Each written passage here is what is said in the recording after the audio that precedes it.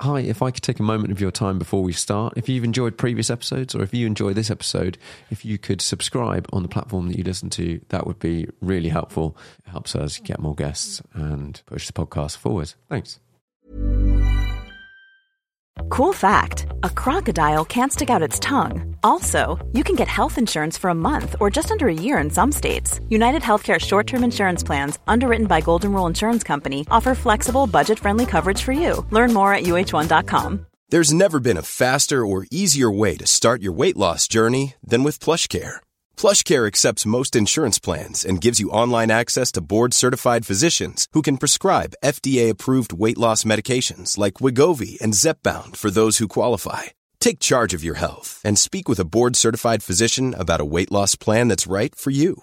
Get started today at plushcare.com/weight loss. That's plushcare.com/weight loss. plushcare.com/weight loss. There's never been a faster or easier way to start your weight loss journey than with PlushCare. PlushCare accepts most insurance plans and gives you online access to board-certified physicians who can prescribe FDA-approved weight loss medications like Wegovy and Zepbound for those who qualify. Take charge of your health and speak with a board-certified physician about a weight loss plan that's right for you. Get started today at plushcare.com/weight loss. That's plushcare.com/weight loss. plushcare.com/weight loss.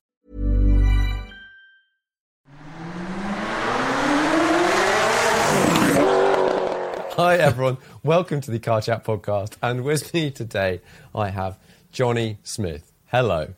Hello to you. How are you doing, Sam? Very good. We started this about 5 minutes ago and we had some serious connection issues, so fingers crossed this is going to keep working. We might have a little delay. We'll work through it.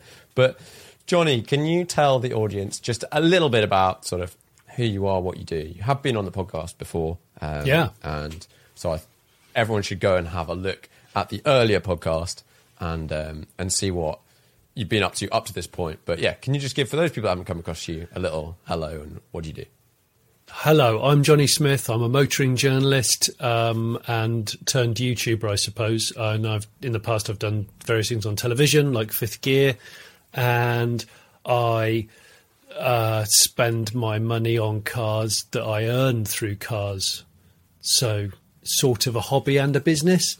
And I started off in magazines many moons ago, before social media was invented.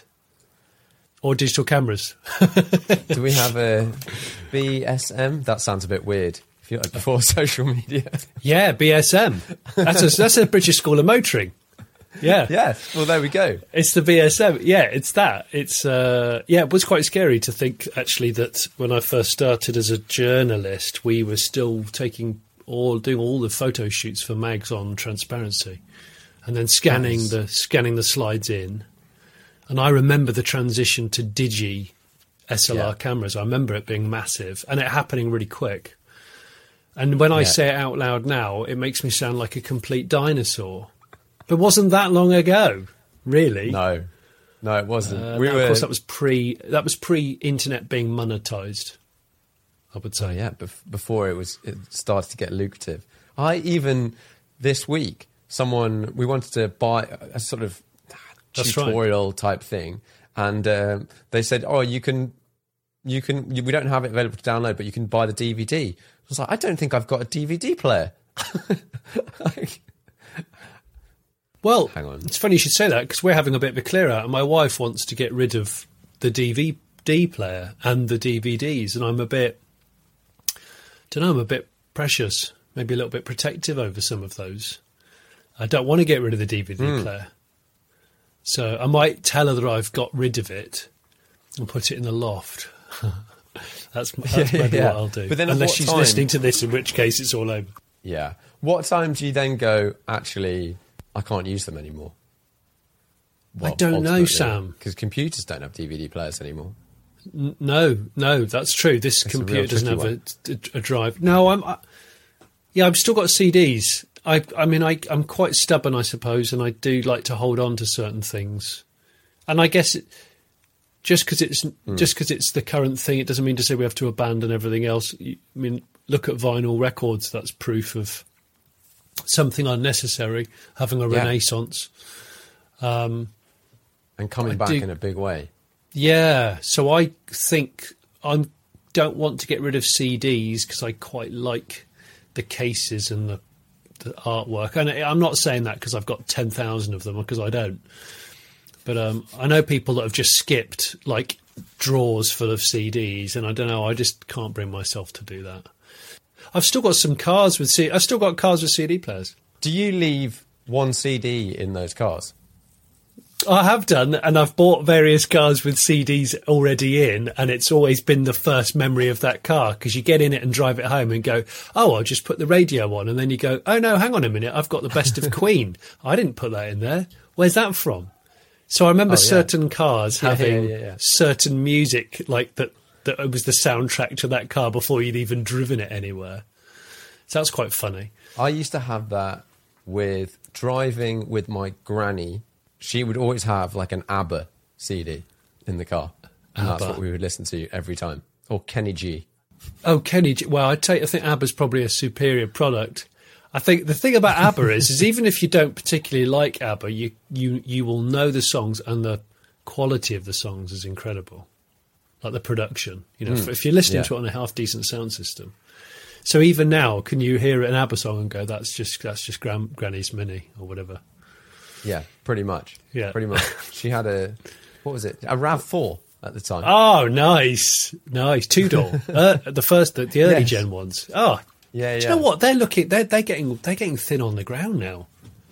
Early RAV4s. Yeah, and I'm not sure anybody cares, but I saw one a few weeks back and thought, look at that.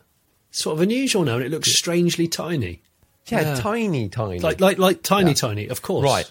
One of the things, I think when we last spoke, and I don't know, this is not really that car related really, but you were thinking of, are you knocking down your house? Well, yeah, that's been the master garage? plan. All of it. We were supposed to have done it in 2020, and 2020 kind of went a bit strange. And so we were supposed to do it. Yeah, we're supposed to do it this year.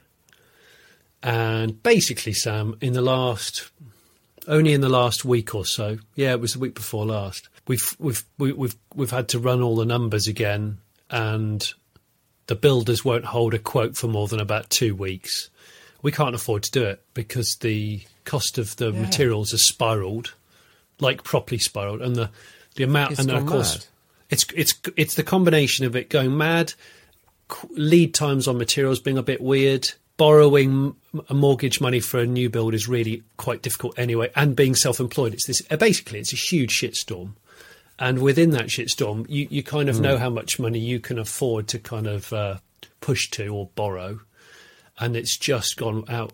It's just blown it wide, and it's really depressing because we've been working towards it for 8 years. In fact, it'd be 9 years. It's 9 years since we bought this house, and we were supposed to live in it for 2 and then knock it down. Well, we moved in the week after Wimbledon when Andy Murray won. So that's how I know we've been in here this long. And unfortunately, it's really annoying. And don't get me wrong, I don't expect people to feel sorry for me because I'm lucky to have a house. But it's just been everything we've worked for. Yeah, so the short answer is I don't think we are. I think we're going to sell it and move somewhere else, but I don't have any idea where. And my dream garage is out of reach once again. Damn it. That is really annoying. Really annoying. And also, actually, trying to buy cars right now as well. Everything is so expensive. Yeah. Trying to buy houses right now is really expensive. Because although, so if we sell our house, we'll probably get good money for it. That's great. But if everything else you're looking for is, well, hang on, you're selling a car. Are you not? Yes. Yes, see? I am. Actually, yeah. By the time this podcast comes out, I think it will be, I've done 3 more from where we are live. Yeah. Which is about the number of weeks before the sale. So, okay, this podcast could come out before or after the sale. And so, who knows? Car. But it was of my F40, which I've had. I think someone was asking me, like, oh, what's... okay, your typical comments. Why on earth are you selling an F40? That's dream car, blah, blah, blah, blah, blah. Yeah. I get it. And then you have the people that have listened to a lot of podcasts, or some people that listen to a lot of podcasts are like, oh yeah, I've been sensing that this is going to be happening over a while. Yeah. Maybe here we go. And yeah, it's time. It's time. Well, how many years have you had it? I got it at the end of 2014, and it was finished being rebuilt in 2015, like kind of March, April time. So yeah, like 6 years. What an incredible car to have owned in your lifetime. Yeah, absolutely. Just to own one full stop is just mega. The reality is, sort of now, I just don't use it. Yeah. Previously, I thought it was because I only had one, before I was where I am now, I only had one space at home, and the cars would sort of rotate in and out, and some would stay, generally the GT3, the old 911 and the new 911, so the GT3 and the old 911 would rotate in. And then I moved to where I am now, so in Richmond, and I have a bit more space, and I have a double garage with a little bit of space outside it. And so I've now had the opportunity over time to have multiple cars there. And I've had the F40 here for like a couple of months, and I always choose a different car. Do you? Weirdly. I think if I lived in the middle of nowhere on a mega bit of road, that would be different, because I would take it for a half an hour spin. Absolutely. Yeah. With but no I don't traffic, want to take it with for an no, hour and like, a half. You don't want congestion related. It's not a congestion car, is it? No, it's definitely not a sort of congestion charge car. No. But that's the thing, you see. I suppose it's different. It's different when you own a car that a lot of people will never own, and they won't know the reality of what it's like to own one. And so I know I've met people that have certain cars like that, and then they say, but really, I actually drive something else way more often. And the reality is, I sometimes wake up and go, I'm too scared to take that car out because it's worth too much money now, and therefore the fun is slightly eroded out of it because I'm worried that it's something bad's going to happen, and then what do I do? Yes, okay, you've got insurance, but obviously that insurance is pretty hefty because it's worth what it's worth. So yeah, your excess is not small. Yeah. So you're going to get a Lada Niva, right? Yeah. Well, I bought a Peugeot E208. Yes. Cool car. And I've been driving that a lot. That's my kind of daily around London car. Yeah. And I actually I love it around town. It's great. Like, it's got a sort of soft enough ride. It's got the tech, so you've got stop, start, whatever, adaptive cruise control. The interior is nice. Yeah. Like, just does all the stuff. We've done a couple of longer trips in it. Yeah. And then I've come across the charging network in the UK, which is patchy. Yeah. Today we've been down in Dorset. Yeah. We took the E208 because that's the only sensible car I own at the moment. And we're on the way back, was like, okay, we'll just stop off at I looked up on ZapMap.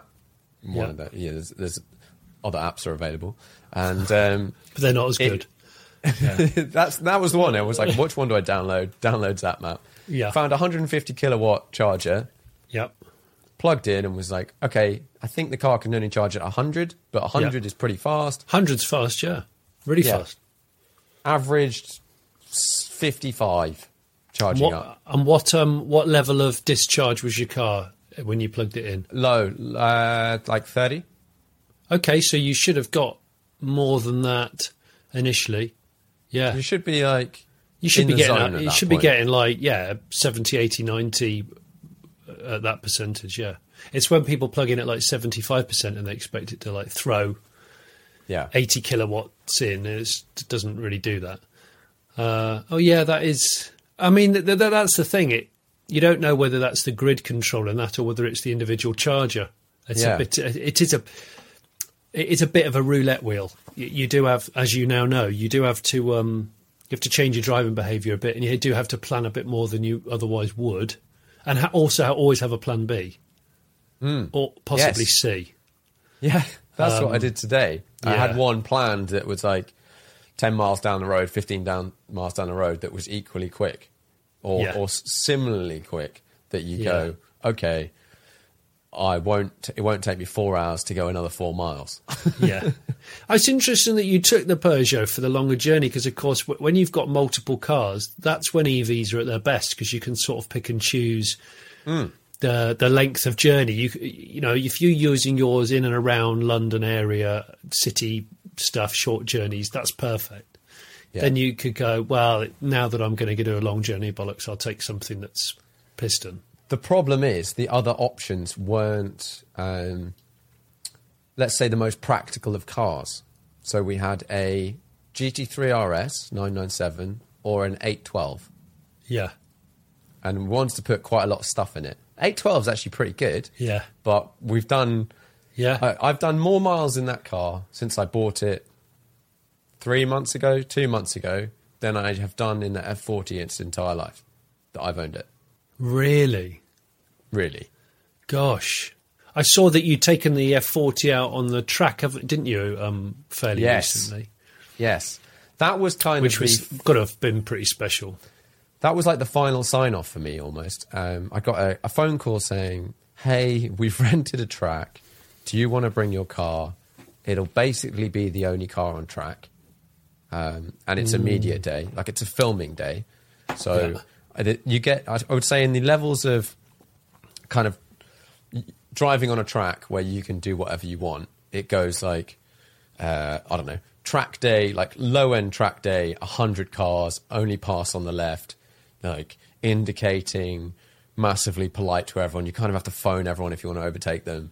Then you get like an RMA day, which is like you can overtake either side. That's quite novel. And then you get a test day, which is like race cars, no rules. Yeah. And then you get a media-booked private track day, which is like, no, seriously, no rules. You don't have to wear a helmet. You can drift. You can go the wrong way. You can drift. You can literally do whatever you like. You can stop for lunch. Yeah. Take some photos. Yeah. Set up a picnic. So... Did you not drive it round there and go, I am not going to sell this car. The love has suddenly just come flooding back. The romance is here. Damn it, I can't sell it. Or so it links back in because it's to do with like the value has a huge part of it. Yeah. So I drove it around and it sounded amazing. It's pretty good to drive, but it is kind of old as well. So you're aware of like it's not a modern thing. Of course.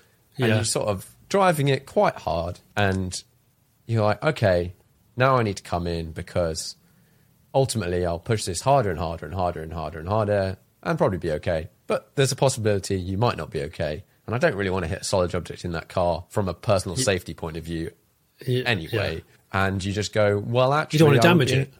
No, you don't want to damage it. And I would rather then transition into, let's say, my GT3 RS, which was there at the same time, and drive that. Like, amazing experience. And then even my GT3 RS, which I'll push very hard on track, I would go one step further, and my Radical, for example, or any kind of racy car, I'd push that. I'll push that to 12 tenths because I know if I go in the gravel, it doesn't matter. Yeah. Or it's not so bad. I'm not ruining a paint job. Yeah. And it's not, it's yeah. And like something like a Radical, I suppose you could, if you had to, you could order another one. I know that's worst case scenario. Do you know what I mean? It's not an obsolete thing. No. Yet. No. Whereas a Ferrari F40 is completely obsolete. So. Yes. And as soon as you say it's been crashed once, that's quite a dent in your value. And also if you're in the car and you crash on a track, I don't know, like that might hurt. Absolutely, it might hurt. Yeah. Especially if you've not got a helmet on because it won't fit. Was that why you weren't wearing a helmet? You just couldn't put one on? I was doing a bit of recording. Yeah. And then I couldn't fit the helmet on.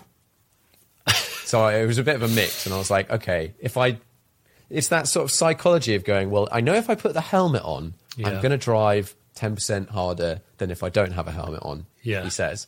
Yeah. But I think that is the reality. And it was amazing. Yeah, it sounds, I bet it was like, fantastic. Pushed it, it made amazing noises, Anglesey, wicked track. And then it kind of at the end, I was like, you know what? Yeah, I would love to do more driving like this I'd like that more than necessarily just owning this car and not doing more driving like this. Now I've taken it on track, I was like, I want to take it on track more. I'm like, Yeah. It's an expensive pastime. So what you need to do is to sell it to someone who doesn't get to use it very much, but when they do, they'll go, hey, Sam, come along to the track in 2 weeks because I'm taking the car there. Do you want to have a few laps yourself? And you'll go, yeah, this is great because this was mine and it's still an exciting thing, but I don't have to own it anymore. Yeah, I don't have to have the liability. See, this is what I'm like with dogs. And exactly like you are with dogs. People go, I can't believe you don't have a dog. It's like, well, I don't really want a dog. Well, why don't you want a dog? Yeah. Well, I don't really want a dog in my house. And I don't want a dog in my car, sure as hell. And people go, oh, that means you don't like dogs. I said, no, it means I love walking dogs. And there's a cornfield out the back of my house. And when you see people walking their dogs down the cornfield, it's epic. And I said, I'd love to take a dog for a walk. But when I've taken it for the walk and got it all tired, it's all excited, then I just give it back to the owner. I'm cool with that. Absolutely. I don't want to own I'm it. exactly the same with dogs. I love dogs, but I don't want to own one right now. I will borrow others. I would play with other people's dogs, all that stuff. Just take it for a walk and be like, oh, puppy, great. And then I'm like, see ya. Yeah, I'm that. That's what I'm like. That's completely what I'm like. I get hounded about not having a dog. I'm like, look, just leave me alone with my non-dog choices.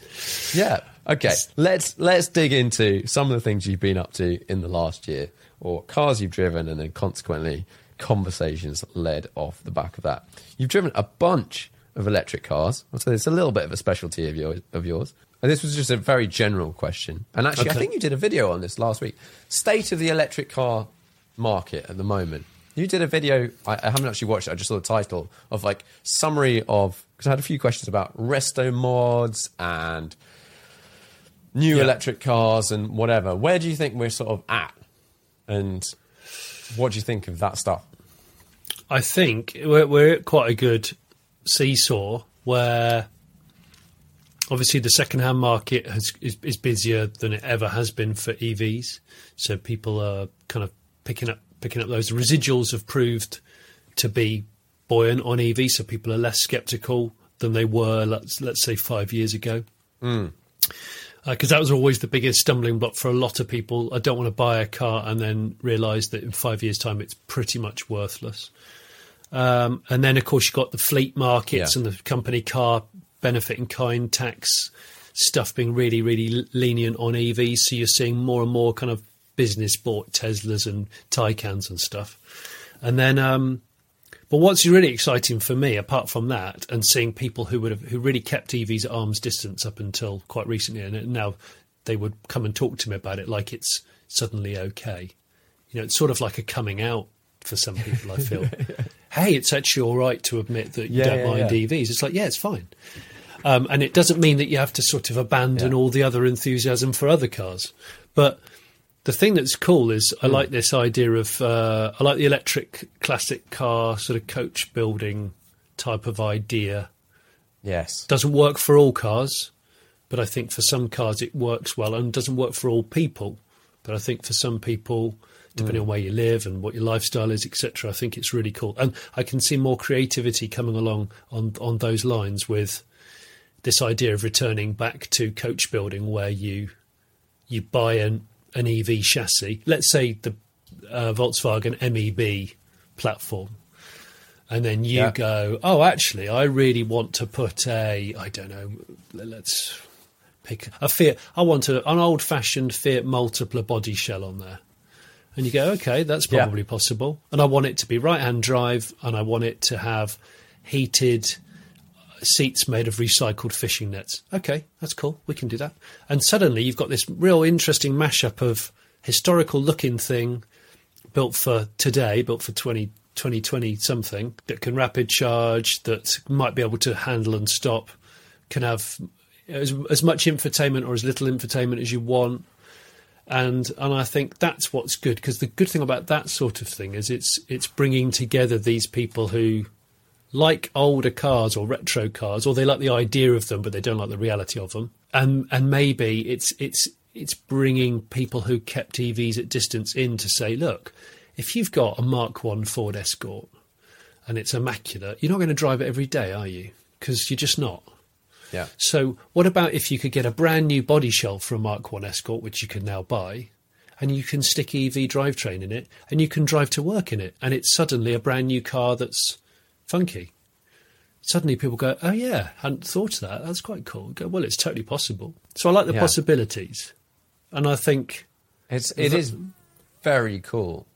Yeah. That situation of going, I can have any car, but it will have, you could, if you want, adaptive cruise control, like I can charge it at home. I never have to go to a petrol station ever again.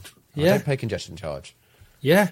Yeah, because that's the thing, you see, stuff like congestion charge is a big deal. It becomes a real hassle. It changes the way people, or the where people want to live. So make the car kind of adapt for you. So that's going to be quite good for sort of creativity and resto modding and that stuff. And also, I think EVs are we're starting to see some really desirable designs coming out. Yes. Whereas I think, the early days of EVs, when I say early days, it was sort of, 2010. There's a lot of white good looking EVs, and I think we're gradually, a decade or so on, we're departing from that a bit. There will be always white good cars because some people want that sort of car, but you're sort of Hyundai Ioniq 5. Suddenly, you're like, wow, I don't even care what that runs on. Just look at it. That is a pretty impressive, out there car. That car, when I first saw it, it was one of those cars that just immediately you're like, oh, whoa, they've really mixed this up. Like they've gone, throw out the old conventional stuff. Yeah. What can we now do? What would be cool? And then put it in that car. And it's made it to production. As you know, there's so many hurdles to jump over before a car can make it to reality. There are lots of teams of managers and boring budgeting people who say you can't do it like that. And so to get that car out in the open, production ready, like that, with a real world good range that's practical for families or whatever. But also, I mean, seriously, I just want someone out there to buy one and buy a Lancia Integrale and just have that as a 2-car garage, because I just want them in matching colours, parked next to one another. Just go, look at that. How cool's that? Integrale for the weekend, Ioniq 5 for every day, whatever you want to do with it. How cool's that? It's just brilliant. And maybe if you go DeLorean as well next to that, if you want a 3-car garage, that would be quite interesting. Yeah. But my only problem with the Ioniq 5 is it's massive. It is big. Yeah. I feel like we're starting to get there. I didn't realise that there was this sort of natural progression of EVs in the sense of SUVs are quite easy to make because they're big, lots of space for the batteries. The batteries can go underneath and they're raised up and whatever. And the smaller you try and make your EVs, the more packaging problems. I mean, that kind of makes sense. But like the one everyone wants is a small town car that works well. I think that's the EV that makes the most sense for probably. Yeah. People love SUVs. But and I want you want a Honda E size Ioniq thing. 5 or like even the Honda E's, like it's I think they're all raised up because they've got these batteries underneath, but that sort of size. And I think the Honda E does the interior stuff really well, but it doesn't have any crazy features like you can spin the seats around or they recline or whatever, all this sort of stuff that you go like, you know what, let's do it completely differently. Yeah. I would love some of that. You want a sort of Japanese K car style and design with EV drivetrain. Yeah, and nice and narrow and bijou for city parking and nimbleness and all that stuff. Yeah, totally. I think the Ioniq 5, they're going to build smaller ones. So as we've seen with things like Audi are pretty good at building the same kind of car in a bit of a Russian doll way. I think Hyundai are going to do that with the 5. And I welcome it because, frankly, it looks bloody good. So it does. Yeah, bring it on. I think we're really coming into an era of other companies other than... Now, put me down and say this is not correct, but I think German cars have been held at the sort of the upper end for a long time. Yeah. And by various people, for whatever reasons, handle better or whatnot. Yeah. But we're really coming into an era of the rest of the world making awesome looking stuff now. Yeah. Like big stuff. Completely. I And think just we've all approaching everything differently. Yeah, and the German stuff was always held in high regard because of its reliability and its longevity. And actually, we've seen over the last, let's say, 15 years, could be a little bit more. Actually, some of those cars are not as reliable as everyone thinks they are. You know, Golfs used to be absolutely bulletproof. We've had Golfs with terrible engines in recent time, and VW Transporters. You know, some of them have got parts made out of chocolate. So actually, that you can't say that anymore. Whereas, you've got companies like Kia, Hyundai, who have been really pushing hard at like big warranty, amazing build quality. They've stolen decent designers. They're making it work. Yeah. So I think, and people are not as brand lawyers as they used to be, are they? I mean, no. There used to be a time when someone's dad would buy a BMW and you'd know that he was the BMW guy because he would always buy another 5 Series or whatever it was. I don't think we get so much of that now. I don't know. A lot less so. Yeah. A lot less so. Yeah. I used to be, it would be like, I had an Audi. My daily driver was an Audi of some sorts for a long time. Then I had an M2. And then I had another Audi. And I've now got a Peugeot. Like, there you go, look. If you'd said to me 5 years ago, you'll have a Peugeot, I think the electric car nature of it has changed it a lot because it's not, the products aren't out there. Not every manufacturer is making the car that you want to buy. No. And they're not necessarily there. So you're like, well, I'll look at these other brands and go, actually, Peugeot now makes some really sick-looking cars. They make some great cars. Yeah. I'm driving one at the moment, an E2008. Oh, yeah. And I just really enjoy it. I just think they've definitely, they're having the best time they've had in years at the moment. I suppose their biggest problem is, like a lot of brands, is convincing people to try them again and sit in them and just kind of revisit them rather than just discounting them because, it's just a Peugeot. I hear that all the time. Yeah. Well, it's just a Citroën, so why would I be interested? Well, because some Citroëns are good and some are crap, and some BMWs are good and some are appalling. So it's just the way it is, isn't it? But I mean, the irony is with the BMW stuff. You had an M2, which is like probably the coolest BMW, I'd say. One overtook me yesterday in a really nice flat grey. Have you noticed how like the electric BMWs are almost the only good-looking ones at the moment? BMW are doing some very odd stuff.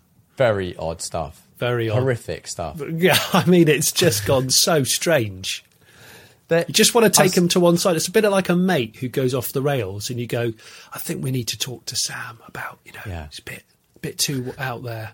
Should we bring him in and just check if he's okay? Yeah. Do you want to hang up? Just come back. Come round to my place tonight for dinner. Come round. We'll have a chat. Sit in the Peugeot. Yeah, that's right. Come and sit in here. Is it here? This is your safe place. Let's call this your safe place. You can tell me anything you want. It'll all be safe. Don't worry. It's cool. I'm not going to judge you. Exactly.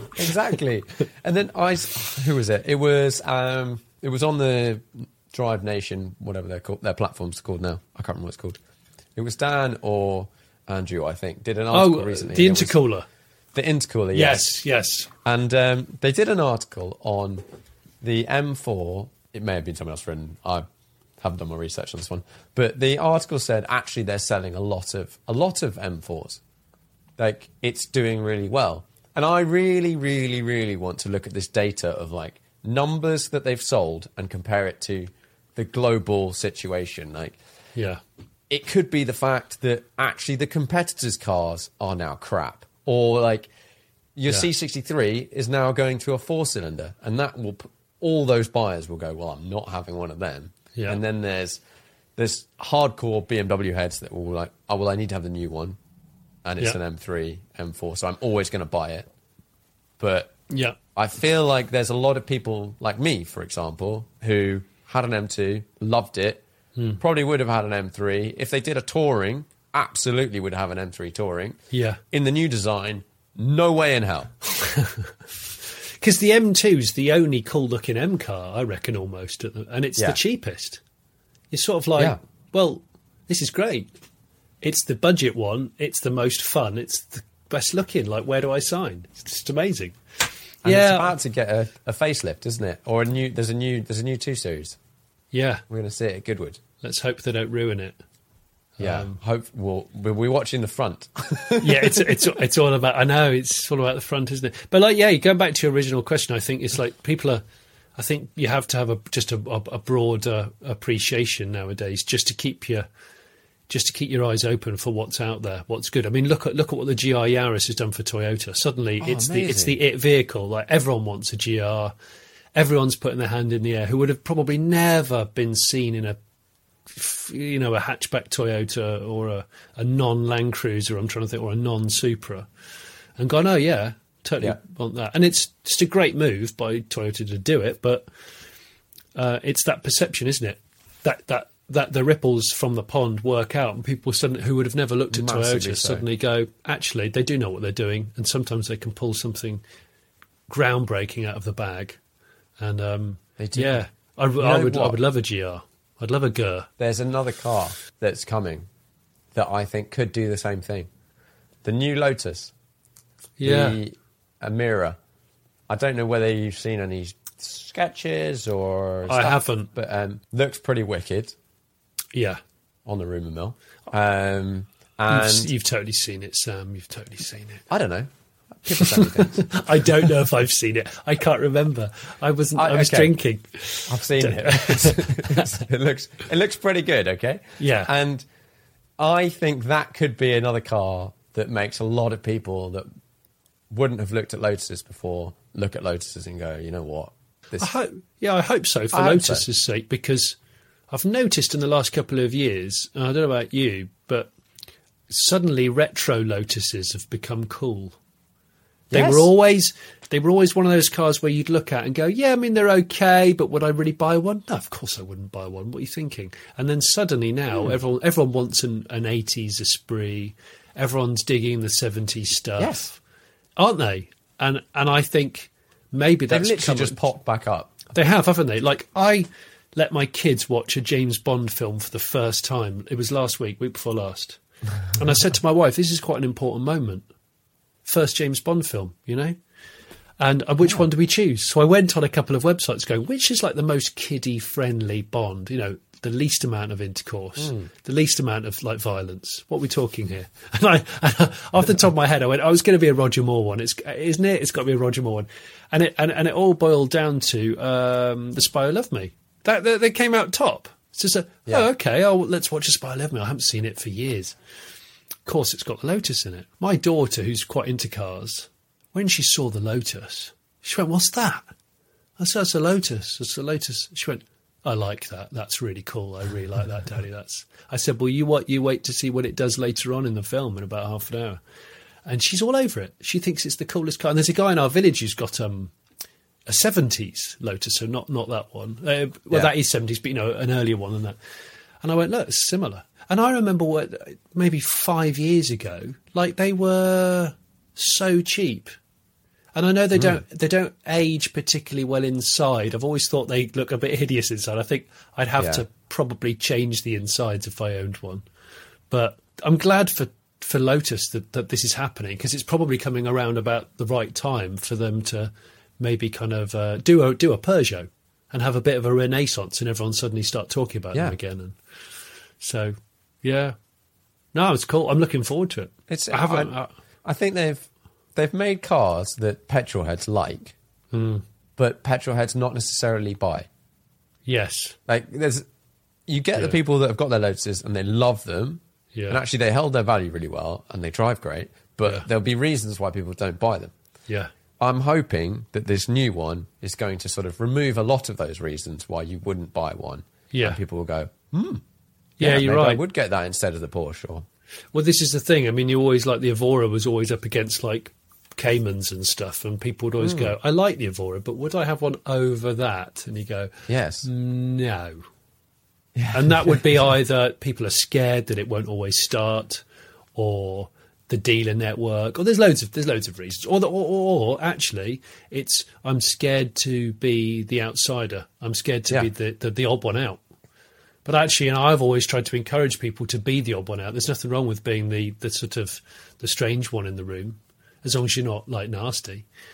And if you turn up to a meeting and there's 25 Caymans, and you got one guy in a crazy little Lotus. I think, who's the interesting one, right? Doesn't mean to say absolutely. they're all good cars. They're just all different. And you can walk into a Lotus dealership and you can buy a Lotus. Whereas, like, let's say the competitors that you might compare these two cars to might be a GT Porsche if you're looking for the more tracky versions. Yeah. And you can't buy the GT Porsches. No. There's people that own them, whatever. But, like, you can't just walk into a dealership and buy one. No. It's a real shame, isn't it? I think Porsches... It is a shame. I think Porsches... We'll see. Yeah. I mean, I've never bought a 911. I'd love to. And it's on my list of things that I must try and do before my heart stops beating. But I don't like the way their attitude has gone with the sort of buying the customer. It's just production numbers, and it's a problem. They've got so many people that want them. UK is specifically really bad. Europe, it's nowhere near as bad. Isn't it? If you want a GT3, the price difference is huge. Right. So previous gen, 991.2, you could buy your GT3 spec'd upwards like 135, 140 max pounds. In euros, so like France, it was like 185 euros. Really? So they were like a good, like, I don't know, 20k more. Wow. That sort of amount, which puts off a lot of people. Yeah. And left-hand drive, you can get a car from anywhere. Right-hand drive, you're quite limited. Yeah. So, they're not as... Maybe that's what I should do, though. If I buy a 911 for life, which is what I always envisaged that I might do, maybe I'll just order a left-hand drive one just to piss off Porsche. I don't know. Many of us have those stubborn pounds that seem impossible to lose, no matter how good we eat or how hard we work out. My solution is PlushCare. PlushCare is a leading telehealth provider with doctors who are there for you day and night to partner with you in your weight loss journey. They can prescribe FDA-approved weight loss medications like Wegovy and Zepbound for those who qualify. Plus, they accept most insurance plans. To get started, visit plushcare.com/weightloss. That's plushcare.com/weightloss. Planning for your next trip? Elevate your travel style with Quince. Quince has all the jet-setting essentials you'll want for your next getaway, like European linen, premium luggage options, buttery soft Italian leather bags, and so much more. And is all priced at 50 to 80% less than similar brands. Plus, Quince only works with factories that use safe and ethical manufacturing practices.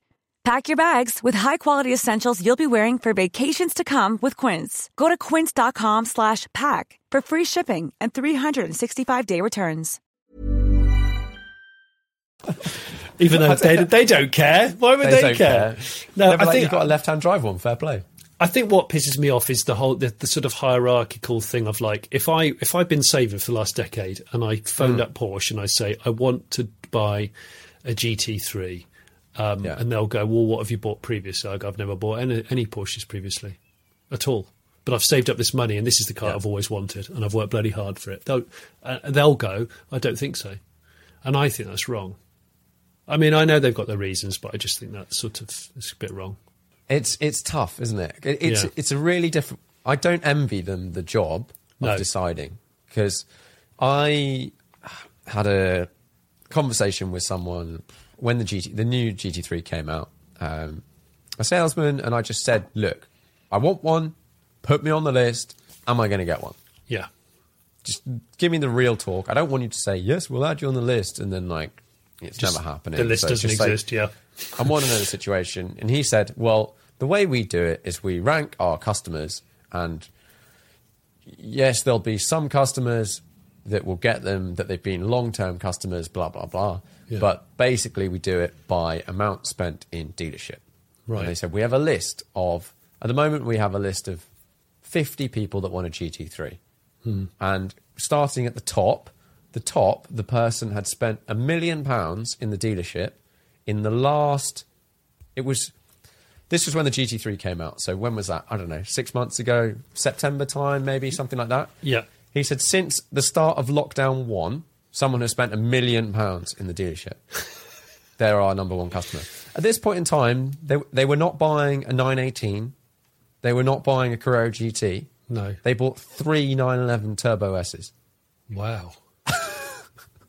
And you're like, so was there a That bog guy off gets or a anything GT3. going on Turbo S's? I think he'd sold. I think they'd sold a company, or their company had done another funding round or something, and he bought each of his compatriots a 911 Turbo S, and had bought a Panamera and a Cayenne and whatever.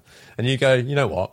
That guy absolutely should get a GT3. So that was the top. Yeah. And then he said the bottom, the guy has spent, or guy or girl, the customer had spent, it was like 300 grand in the last 2 years. And you go, okay, fine. Like, I get it. Still quite a lot of money. Yeah. It's still a lot of money. It's a difficult quandary, isn't it? Like you said, I don't envy them. I suppose it's following the footsteps of the Ferrari kind of. I think we're starting method. to see, with like, let's say GT4, for example, they're making more cars. They made a lot more GT4s than people thought they were going to make. So if you put your name down and said, I want GT4, whether it was the first gen or the second gen, you pretty much would have got one. Yeah. Most people got those cars, and I think they're still making them. It's a bit of a problem. Yeah. You have driven some fun stuff that I'm interested in. Okay. You drove that 600 horsepower 250 GTO build resto mod thing. That you need to buy that, Sam. Maybe that's the next car. purchase. Yeah, because you can just drive it like hell. It's amazing. A bit cheaper. Yeah. What was that like? Can you just try to describe for the people that have not come and watched the video? I would suggest going and watch the video. So it's a replica 250 GTO Ferrari with it. So it's an aluminium body. The body was apparently built by the real people many years ago, and the guy bought two, I think, crashed other Ferraris. One was a 400, and one was a 365. 365. So it's sort of got the chassis of the 400. Had the engine bits of a 365. Then he blew the 365 engine up and then went, oh, do you know what? It's not powerful enough anyway. And then put the engine out of a 550. Was it 550 Maranello?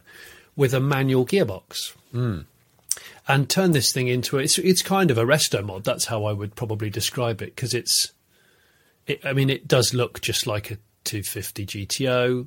It's 600 horsepower and it's very raw, low back seats, very flimsy insides, but obviously power steering from the 550 Maranello, race beautifully set up suspension, back axle from the 550, so it's geared for 200, and it's light, as you can imagine, and the guy just drives it as how he wants to drive it, because he says the thing is it's not a 50 million quid car. It's not. Yeah. And it's so much fun. I've got to say, I was wondering what it would feel like, and I drove it on a really hot day, and it's got the knockoff wheels and it's got the period tyres, the Avons, I think, and but it drove really well because it had the rubber was period, but it's modern compound. It was set up to actually corner really well. It was fine in congestion. I got caught in Northampton in rush hour, and it just sat there. But it's got electric fans, so it's cool. I mean, it was really, really, really fun. And the guy wanted me to max it out. We rented an airfield up the road, and it's a good airfield. It's 1.4 miles long. That's pretty big. Yeah, yes. Where they the last landing of the Harrier jump jet was there. Not that it needed all that runway, but you know what I mean. They used to fly Vulcans from there, I think. And but I got it up to about 160, I think, 165, and I had a lap belt on, and I just thought, this is quick, and it was not really straining at 160 because it's pretty aerodynamic. And I thought, this is cool, but I'm going to back off now. And he came back and looked at the telemetry, and he went, "Oh, you only did like one. I heard you. You weren't maxing it out." I went, "No, I wasn't. You're absolutely right. No." And I said, look, because he's a great guy. I said, look, I don't feel comfortable like maxing it out. A, it's not my car. B, I just feel a bit vulnerable, and I don't need to do a 200 for the particular feature that I'm doing. It's not really relevant. I needed to give it a bit of a kicking, but not 200. He just got in it and just sped off with his shorts on and did like 192 or something, and came back. The thing was absolutely like, you know, it's like that's like heat shim around it. Yeah. And I went, bloody hell, that was impressive. But the thing I enjoyed about that car the most was the clutch and the gear shift, because it's 550 Maranello, was just really good. It was really enjoyable to drive. It wasn't clunky, but at the same time, obviously, you had to concentrate because it didn't have, it doesn't have traction control and all the other modern things. So it's that amazing feeling of like, you do feel like you're in an old car, but not quite really old. It's sort of, I got caught in rain in it, and it's got wipers that are about like 3 inches long or something, and they don't quite touch the windscreen well enough, and you're like, oh, bit of rain X. And it was okay. I didn't feel like I was going to die. So I was really, really pleasantly surprised by it. I think it's, and it was yellow. And the guy actually said, because I had to get insurance for it, of course, I couldn't get the car home to him that night. So I said, listen, can one of your guys come and pick it up? Because I just can't get it back to you. I'm really sorry, the shoot overran. He said, no. He said, just leave it at home and drop it back in the morning. I said, yeah, what, like on my drive? And he went, yeah, be fine. And I was sort of like, ooh. So I barricaded it in with lesser cars. Yeah. My own cars. And then in the morning, I took my son to school in it. Nice. And I thought, well, I'm not really going to get a chance to do that again. And it was very special. It's a very smelly car because, of course, there's no soundproofing, and the fuel filler, the race fuel filler is visible inside through the rear roof pillar. So I came out of it absolutely stinking of super unleaded. Like I walked in the house, my wife went, "You stink, get out." just this walking petrol monster. Yeah. Don't light the stove. Don't light the stove. No, exactly. Nobody light anything. No candles. No nothing. Not near Daddy. Yeah. So that was good fun. That presumably as well. That engine from the 550 in a car that's significantly lighter. Yeah. Must have felt probably. I've not driven a 550, but I imagine it felt a lot better in that car than it did in the 550 because it's like 400 kilos lighter or something. Oh, yeah. So much more lively. Yeah. Yeah, and that's the thing. And he said he'd bought one. He had a spare engine and gearbox because he said for a long time those cars weren't. They made quite a lot of 550s and quite a lot of them got crashed, it seems. So he said any time I saw a 550 manual, I'd buy the engine and gearbox. He said, I just think they're really good. They're pretty strong. And he'd changed the cams in it and he'd remapped it. So it was lively. It was really lively. And it's one of those cars, you drive it. I drove it for a day, and I'd really, really like to drive it again. In fact, it'd be quite a cool car to do a long journey. He drove that particular car to, where did he drive it to? He drove it flipping miles. Portugal or somewhere on holiday, and he was going over a bridge with his wife, and one of the windows blew out because it's plastic windows. One of the windows blew out. He had to spend the rest of the holiday with one window missing, but he's just one of these people that doesn't give a toss. He went, he said, I put toilet roll in my ears. My wife wound some toilet roll into my ears. I said, what? You're on holiday with toilet roll in your ears, driving around in a windowless 250 GTO. But he's that kind of guy. There's all about driving. People that you meet that are like that, and it's often, for me, it's often older people who just are like, you guys don't know where it's at. One of the guys is Mark Lyon from GTO Engineering. Do you know him? I don't know him. I know the company, but he's a cool dude, and he gets to drive, all these sorts of crazy cars all the time. And for a similar sort of attitude of like, you just drive it though. Like, what are you worrying about? Like, it's got no windows. Yeah, it's really loud, but that's what it's all about. Just concentrate. Exactly. I suppose that's the thing with all cars though, isn't it? Even the really, really, really rare, expensive stuff, it's still all nuts and bolts and cogs. 4 wheels, 4 tyres and an engine. Yeah. You don't want to damage it. You've got to concentrate, but you also need to enjoy it, and that's what it's for. And the only reason why Will is selling that 250 GTO, because I said to him, "Why are you selling it? You seem to love it so much." He went, "I'll lose my license." He said, "And if I lose my license, life's not worth living, so it's got to go." I said, really? He said, yeah. He said, I'm just going to focus on historic racing. So all his really fast stuff is just on the track now. So he's just focusing on that. Yeah. And I kind of saw his point. I thought, yeah, okay. I think I'm slowly going that way. Yeah, because he was talking about the 70s and the things that bad boys used to do. And he said, and he did actually, he made an interesting point. I don't think I put it in the final video. It's just like the attitude towards driving fast and being a bit lawless, being a young idiot, was just, you just kind of, it was just seen as a rite of passage. Oh, well, he's just a young and he'll get over it. Yeah. But of course now that's not really acceptable. So he said, I'm glad I've done it, but now it's things are different. I've had my fill. I'm going to just do it all on the track. Yeah, so totally. You've started doing some very, very good chats with people, and you get some lovely chairs out. And you film some long interviews. I do. I'd recommend these. And yeah, you've done a few now. They're all well worth listening. One you did recently with Mate Rimac. Yeah, mate. And then at the same time, not literally at the same time, but yeah, you drove the Nevera. Oh yeah, what a car! Yeah, this what is that like? And surely this is the point in time when electric cars have gone, see your combustion engines. Oh well, I don't know if I'm going to have a driving experience like that again in the near future. You know, like compared to other stuff I've driven previous. It's so fast. There's so much power and torque on tap. It was quite alien. It really was. It felt sort of like teleportation in some respects rather than actual driven transport.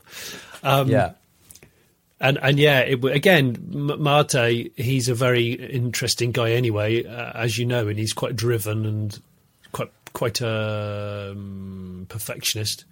But he was very much like, well, when you drive it, you have to drive it hard. You need to really experience it. And again, I was like, yeah, okay, great. But at the same time, I don't want to end up doing a Hammond. So can we let's just build up to these things. I have to say the car's just unbelievable, really. It's so impressive. Trying to kind of get it to skid and stuff, I thought it's going to be really awful. Those sorts of cars often don't necessarily want to do that. So you have to provoke them in the wrong kind of a way. And it wasn't. It was really quite enjoyable. And then we drove it round through some villages and some towns, you know, through some low speed areas. And it was damn comfortable, compliant. And you sort of forget just for a minute. You go, I'm driving a 1914 horsepower thing. I mean, like the 2,300 Newton meters of torque. What's going on? I mean, like a third of that's lunacy. A third. So soon, and you've got all these dials, of course, like all cars seem to have now, all sports cars, you've got your different modes. And it was just so quick. But the launch controls just, I think I did, what did we do? I think I did launch control maybe 7 times. And each time it was just like, this is still ridiculous. And I've been in cars that fast, but they are out and out. They're drag cars, they're dragsters. Yeah. You know, they're built for one thing. They're not comfortable. They're deafening, and they don't really do more than half a mile or a mile at a time before you kind of shut it off and kind of go and check it. And this is a warranted passenger car that you can order. Yes, of course, it's one of the most expensive cars in the world, but I mean, it's that idea of you've got it all if you want it. You've got blooming Apple CarPlay and comfortable heated seats and nice trimmed Alcantara dashboard, but you've got just speed that you can't really comprehend. I'm really looking forward to seeing a privately owned one or them. I mean, you're never going to see that many. It's going to be a sort of Veyron type thing, isn't it? Yeah. When you see Veyrons, they don't really come around too much, or Chirons. Yeah, so it was very exciting, and it was great to meet Mate again. I've only met him twice before, and every time he's always been just so interesting and enthusiastic. Yeah. And because travel's been so difficult, when I knew we were going to go out there to film with it in Croatia, I said, listen, I've got to try and do as much as we can to make it worthwhile. And I said, I've got to interview him and see his own vehicles. can we do that? And it was a a lot of toing and froing, but we managed to make it work eventually. But I'm glad you enjoyed it. Thanks for watching it.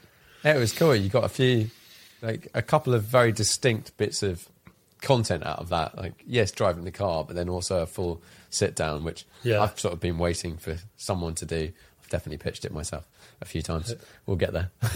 You'll totally get there. Well, he's and that's, I think that's the thing. I mean, obviously he's so busy and got quite a lot on his shoulders. Yeah, he's got a lot on his shoulders. But I think, like all these people, when you give them a bit of time and you say, listen, you haven't got to worry about anything for the next hour. Let's just do this. You realise, I think he is a genius. I came back from that job eventually because obviously I got a little bit trapped on the way home by losing my passport. But anyway, gloss over that. When I eventually got home, I said to my wife, I think I've met a genius. I think he is a genius because I don't think there are many geniuses in the world. I think he is one. I do. I really think he's an absolute visionary. And he's probably got more drive and clarity, focus, whatever you want to call it. I think he's got more than most because it is very impressive. He's also a seriously fast driver. I think he's fearless. Yeah. He drives his...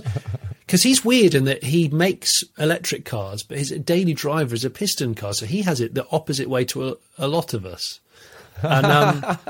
And his daily driver is this M5 competition, which he said it was really annoyed that he'd ordered the competition. He says he shouldn't have.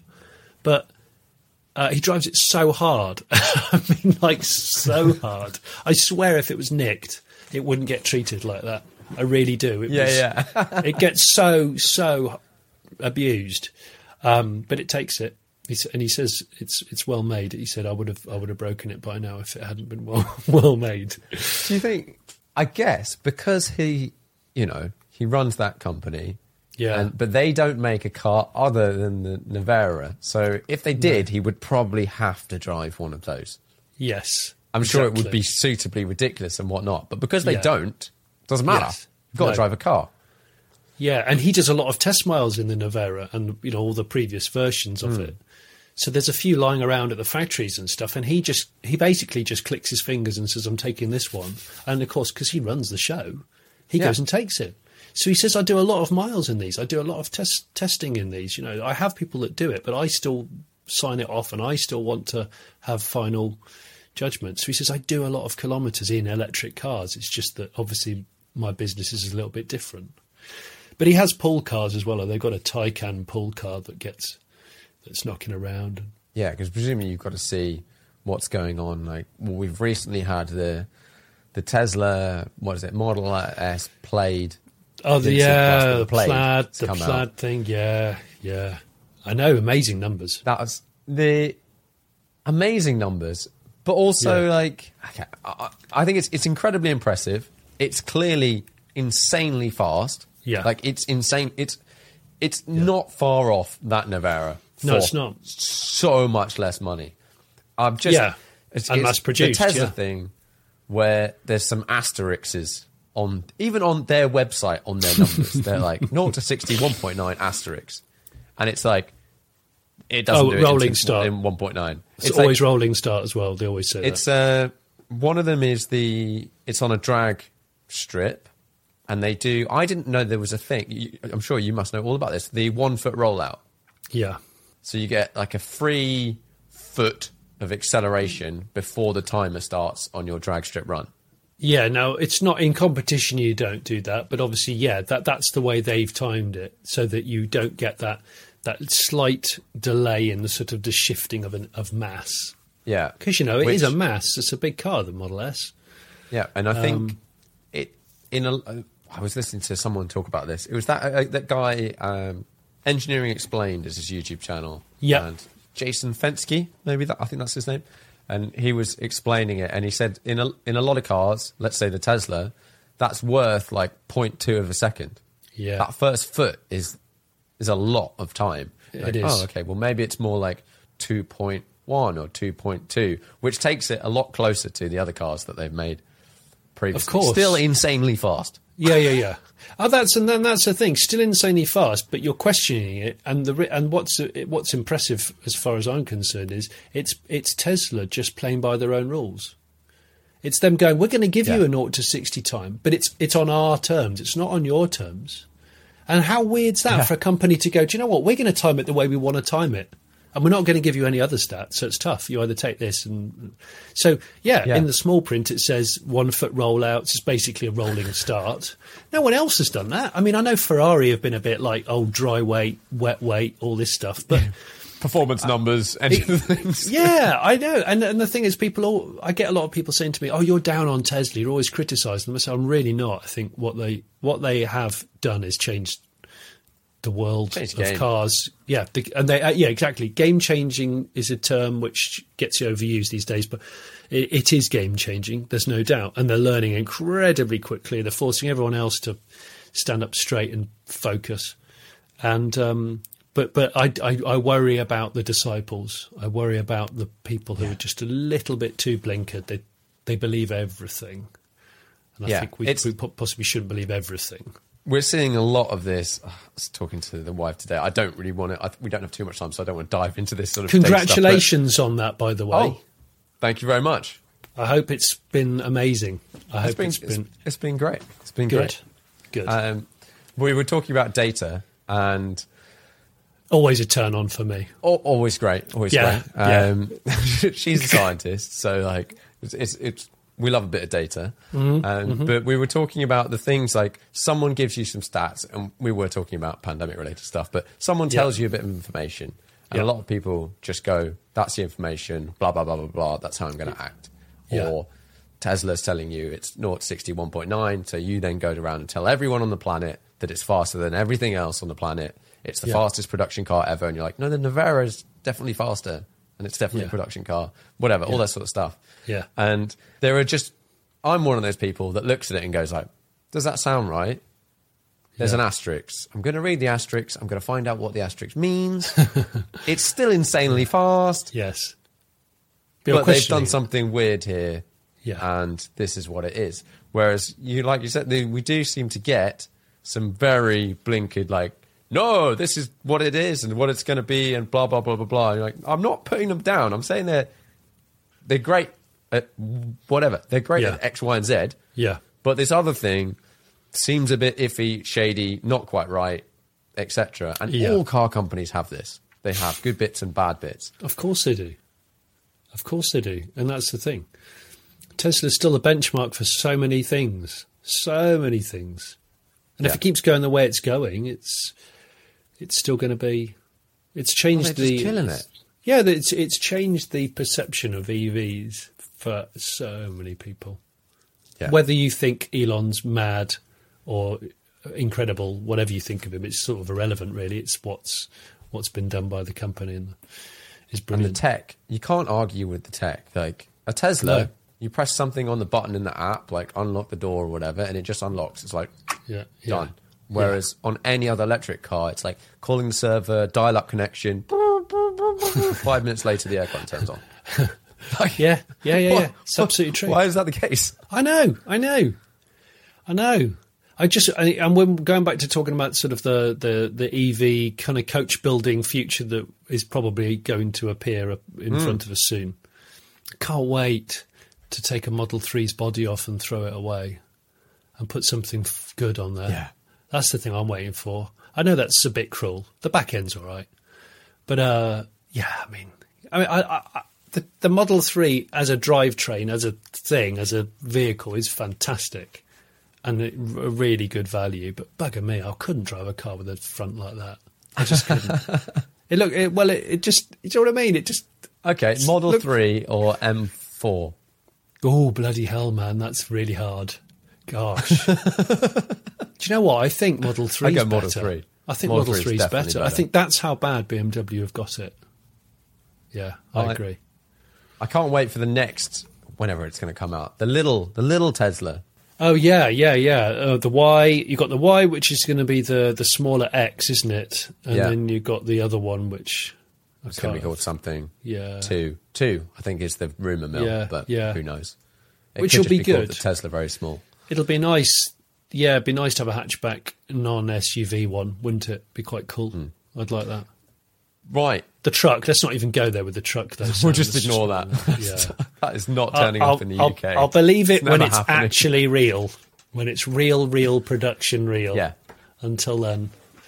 Exactly. Sorry, folks. You can keep Exactly. your £10 deposit because there's nothing like a PR stunt. Or is it £100? I can't remember what it is, but of course it's fully refundable. £100. So, yeah, $100. I've But, put yeah, my fully deposit down refundable. for a Cybertruck. Have you? So does that mean what? It's all real? So such a big commitment, isn't it? $100. I mean, It's a yeah. 0% zero. It's a zero interest 3-year loan from 100,000 people or whatever. Yeah. Like, I'll take that because clever. they're not going to ask for it back anytime soon. No, it's good PR. It's incredible PR. So I think we should wrap this up with. Well, I would normally do 5 questions, Okay. but I will tailor it a little bit because you've been on the podcast before. 5-car garage. Ooh. 5-car garage. Well, do I have to? Can I keep some of the cars I've got or not, or is it all new? That all has to change. You can keep some of your current cars if you want. 5-car garage, unlimited value. You're more than welcome to keep some. I'll keep the Sentimental or Dodge and whatever. I keep the Beetle. What else would I have? I mean, it changes by the week, Sam. Really, That's the Does joy and change. beauty of this question. I know. I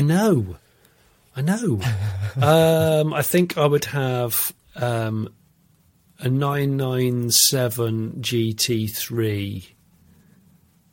Yeah, 997 GT3 that I put a back seat back into. I would have I mean, it's daft, but I'd probably buy. I think there's only one out there. I'd have a TVR Speed 12. Road registered, because I remember seeing it Not at the going to motor see show, another one of them. and I just thought it was just like, this is it. This is from space. This is just insane. Yeah. So yeah, it's a street legal Speed 12 would be quite neat. And was it one left? Yeah. Oh, you know what? Right now, honestly, a Hyundai Ioniq 5.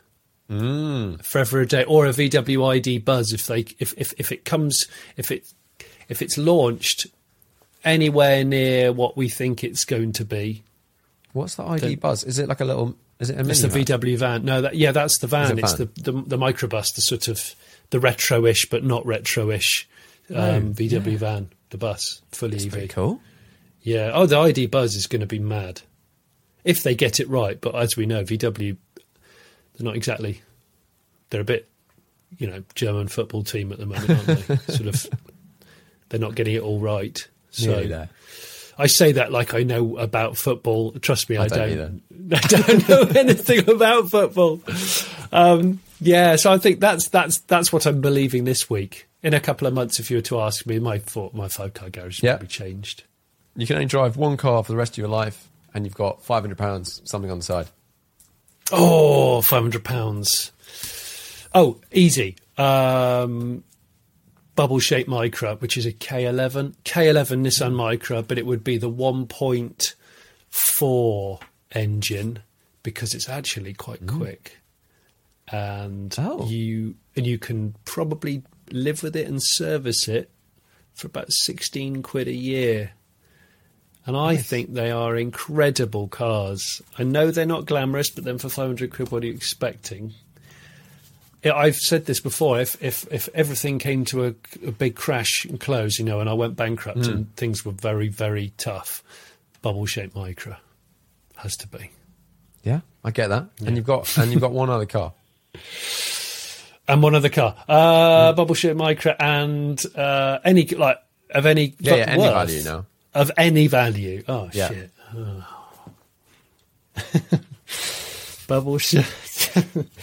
Bubble-shaped Micra, and what should I? Oh, sing. Let's say a Singer Porsche. Yeah, Singer tasty. Porsche. Yeah, what the hell? Although not standard 964s are going to become more rare, I think. I'm going to put my money on where my mouth is. I'm going to say in 8 years from now, from when we're talking, if you turn up to a car show in a totally standard 964 base model Carrera 2, it'll be way rarer than all the other Porsches there, because it won't have been bought by Singer. Yes. No one's resto modded it. Yeah. Yeah, absolutely. Totally. And I'm not down on Singer, because I think what they're doing is amazing. What's the most undervalued car at the moment? Undervalued.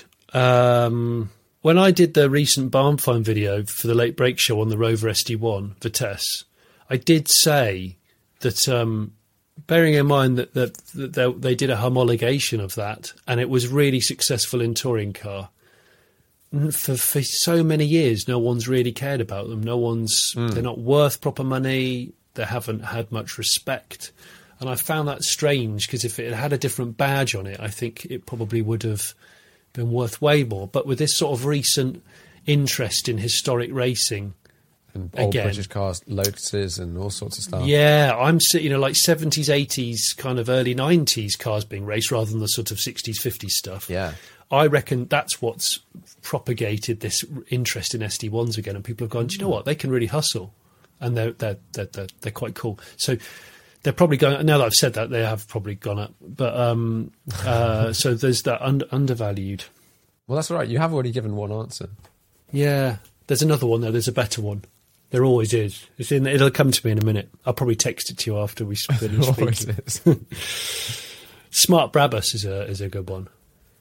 But don't all go and buy them, because I want to buy one while they're really cheap. You know, if you think about it, a Smart Roadster Coupe Brabus, I remember when they were so expensive and really, really good. They made you feel good. They felt like a true little sports car. They were fabulous, and you can buy them for not a lot right now. I'm down with that. They're really cool. They are cool, and I don't think they're ever going to make them again. So it's one of those things where it's like. Ooh. And look, Gordon Murray's got one. So if you need any reassurance, I mean, if you don't believe me, if you don't think my opinion is worth much, I appreciate that. Murray's got one. So let's just put it there, shall we? Let's just say that. You could drive a T50 or a Smart Roadster Brabus. Same. Yeah, exactly. It's all the same. Same. Yeah. 4 wheels, 4 tyres, steering wheel. Engine. That's right. Yeah. I guarantee you would wring the neck off the Smart Brabus Roadster, and you are probably not doing that in a T50. No, you're really not, are you? And as cool as the T50 is, I suppose it boils down to that whole thing of like what you said right at the start of this podcast with your F40 is like, you've got it, and it's a wonderful thing. It's special. But day to day in the real world, how much do you use it? And is it one of those things where actually it's sort of quite hard to live with, so you kind of don't? And it's difficult for people who don't have one to fully understand that. But in the same way that someone once told me, what was it? Someone once said to me, "The richer you are, the more problems you've got." And I said, "I don't understand. What do you mean?" And they went, "Well, because you because they've got more options, they've got more complications. You kind of can buy yourself more problems." I'm like, oh yeah, well, I hadn't really thought of that. It's a strange idea, but yeah. Well, if you hang out in, let's say, a luxury yacht club on their terrace for like an hour, I imagine, if you sat near some groups of people, you would hear all sorts of problems that you're like, I don't think that's really a problem. But that person really thinks it's a problem. Oh, it's a problem. They're really thinking it's a problem. You know, what colour to spec their Chiron? Like, I just don't know. I can't decide. I've already got 4 and I want another one. And like, I just don't really like yellow, but I've been told I should get yellow. Yeah. Let's ask some YouTuber what colour they think I should do it. I'll do that. Yellow Chiron, wow. Yeah. The most interesting car for you at the moment? What you Googling? What you looking up? Car and Classic, Auto Trader. I'm really interested in the electric pickup stuff in terms of new. The Ford Lightning really interests me. The Rivian I've been waiting for so long. Hurry up, Rivian, damn it. I think that's good. Well, which of those two is going to come out first? Well, I mean, Because the Ford's actually quite a long way away. Yeah, I think the Rivian will come out first. It certainly should, because it's been in the wings for some years. But it's going to be really interesting for me, as long as those two products are as good as we think they're going to be, of how it changes the attitudes of that sort of owner, that kind of car, that rough, brutish kind of macho, big slab-sided pickup. So, I think they're quite cool designs. So I'm really interested in those. Yeah, I do fancy it. I mean, I'm not really. Yeah, I'm not a pickup person really. I appreciate certain pickups, but the Rivian R1T is quite special. I think as a design, it's really quite special. So I'm quite down with that. Yeah, and then old cars. Matra Ranchos is my new fetish. Yeah, I've got to try and own one of those, or trying to maybe possibly. Yeah. Oh, yeah. And Hillman. I think you talked about Hillman Avenger Tiger. I probably did, Sam, because I'm just a broken record, and I've just got the idea in my head. But apparently, records are, coming back in. Records are in favour. They're cool, right? Yeah. So I want to do a Resto Mod Matra Rancho. Yeah, before they all disappear. And I want to buy a Hillman Avenger Tiger. That's what I want. It's the thinking man's Escort Mexico. Yeah, well, the glorious 70s. The glorious 70s. So very much like... You know what? Oh, I know. This wing reminds me of... Yeah. Have you seen the new Aston Martin Valkyrie AMR Pro, the track car? That's not the one with the face of the old school Vantage, is it? No, that's not. No, it's this not. Came out I haven't seen it. No.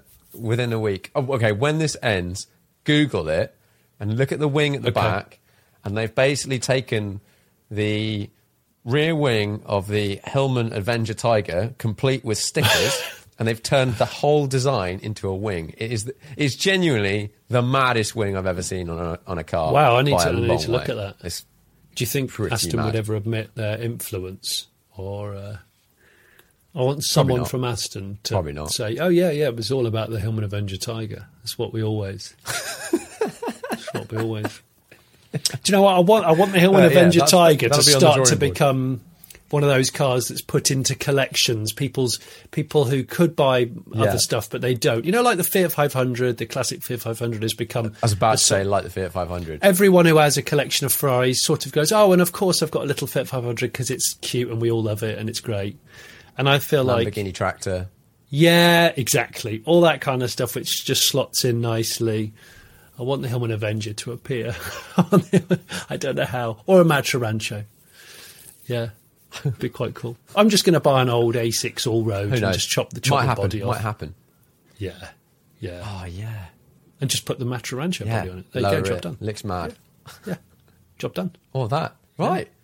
Well, thanks very much for coming on the podcast.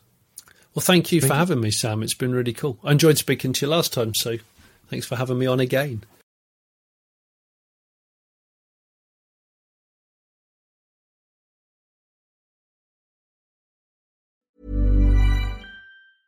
Even when we're on a budget, we still deserve nice things. Quince is a place to scoop up stunning high-end goods for 50 to 80% less than similar brands. They have buttery soft cashmere sweaters starting at $50, luxurious Italian leather bags, and so much more. Plus, Quince only works with factories that use safe, ethical, and responsible manufacturing. Get the high-end goods you'll love without the high price tag with Quince. Go to quince.com/style for free shipping and 365-day returns.